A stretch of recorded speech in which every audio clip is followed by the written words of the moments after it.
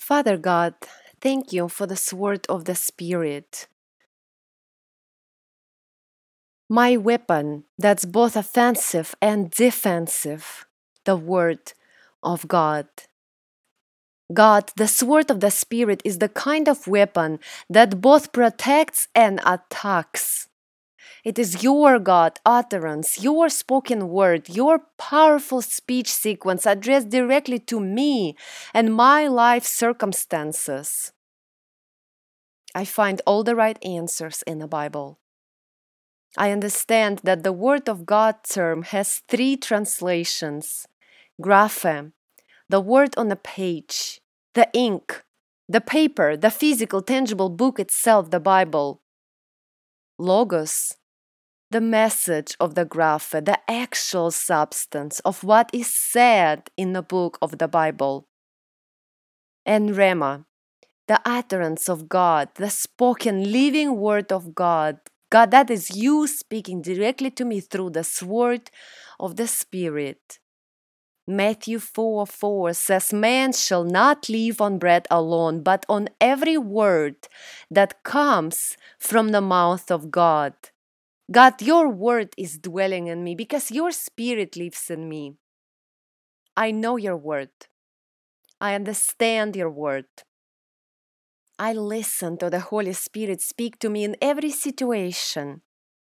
The sword of the Spirit protects and guides me in a daily battle with Satan. In this spiritual warfare, it keeps me focused on Jesus, on your will for my life and my eternity. Father God, Hebrews 5:12 says, "You have been believers for so long now that you ought to be teaching others. Instead, you need someone to teach you again the basic things about God's Word." God, every day I realize that I need you to teach me and guide me and lead me. Your living Word is my teacher. There is answer to every life situation. There is wisdom and plan for my life, all in your word, in the Bible, the gospel of truth. I live every day in life of eternity and the promised future in heaven with you. This perspective changes how I live my daily life. I live my life by your guidance. I ask you for it every day. I don't rely on my own understanding. Proverbs 3:5-6.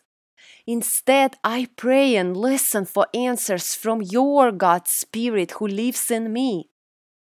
My prayer is this: Lord, I need you every hour, every moment of every day. I need your guidance, your mercy. Hold on to me tight. I need you to never let go of me as I pray. I need you to lead me, to renew me, to help me stay humble and kind. Every morning I start with my list of gratitude, God. Every day I realize my weakness and your strength in it. Every moment I reach out to you because I never forgot that I need you. Without you, I've already reached my limit. Father God, I take responsibility for my thoughts, words, actions, habits, and lifestyle. You speak truth to me about all of the above, and you gave me free will to choose to follow and obey your leadership and walk in the Spirit, or to walk in my deadly flesh every day and be worldly. You have already overcome the world. John 16:33. I remember my identity in Christ. I remember your 3,573 promises to me.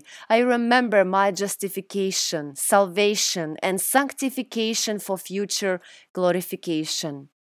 I take every one of the 30,000 thoughts I'm thinking daily captive and submit each of them to the truth of your word, God. I dwell on who I am in Christ. I dwell daily on whatever is true, whatever is noble, whatever is right, whatever is pure, whatever is lovely, whatever is admirable. If anything is excellent or praiseworthy, I think about such things, God. I dwell on them. Philippians 4:8. I am using the sword of the Spirit to listen to your God, living word, guide my life and help me navigate the daily battles of the spiritual warfare using this powerful weapon in both defensive and offensive ways to protect and also to attack. I am remembering who I am, whose I am, why I'm here, and what the purpose of it all is to glorify you, God. Thank you, God, for the blessing of the armor that helps me face this spiritual warfare, the sword of the Spirit, the helmet of salvation, the shield of faith, the shoes of peace, the breastplate of righteousness, the belt of truth and prayer. And I pray in the marvelous name of Jesus that you enable me, allow me, empower me to follow the guidance and the leadership and use the sword of the Spirit in this daily battle. In the marvelous name of Jesus Christ, our Lord and Savior, I pray. Amen.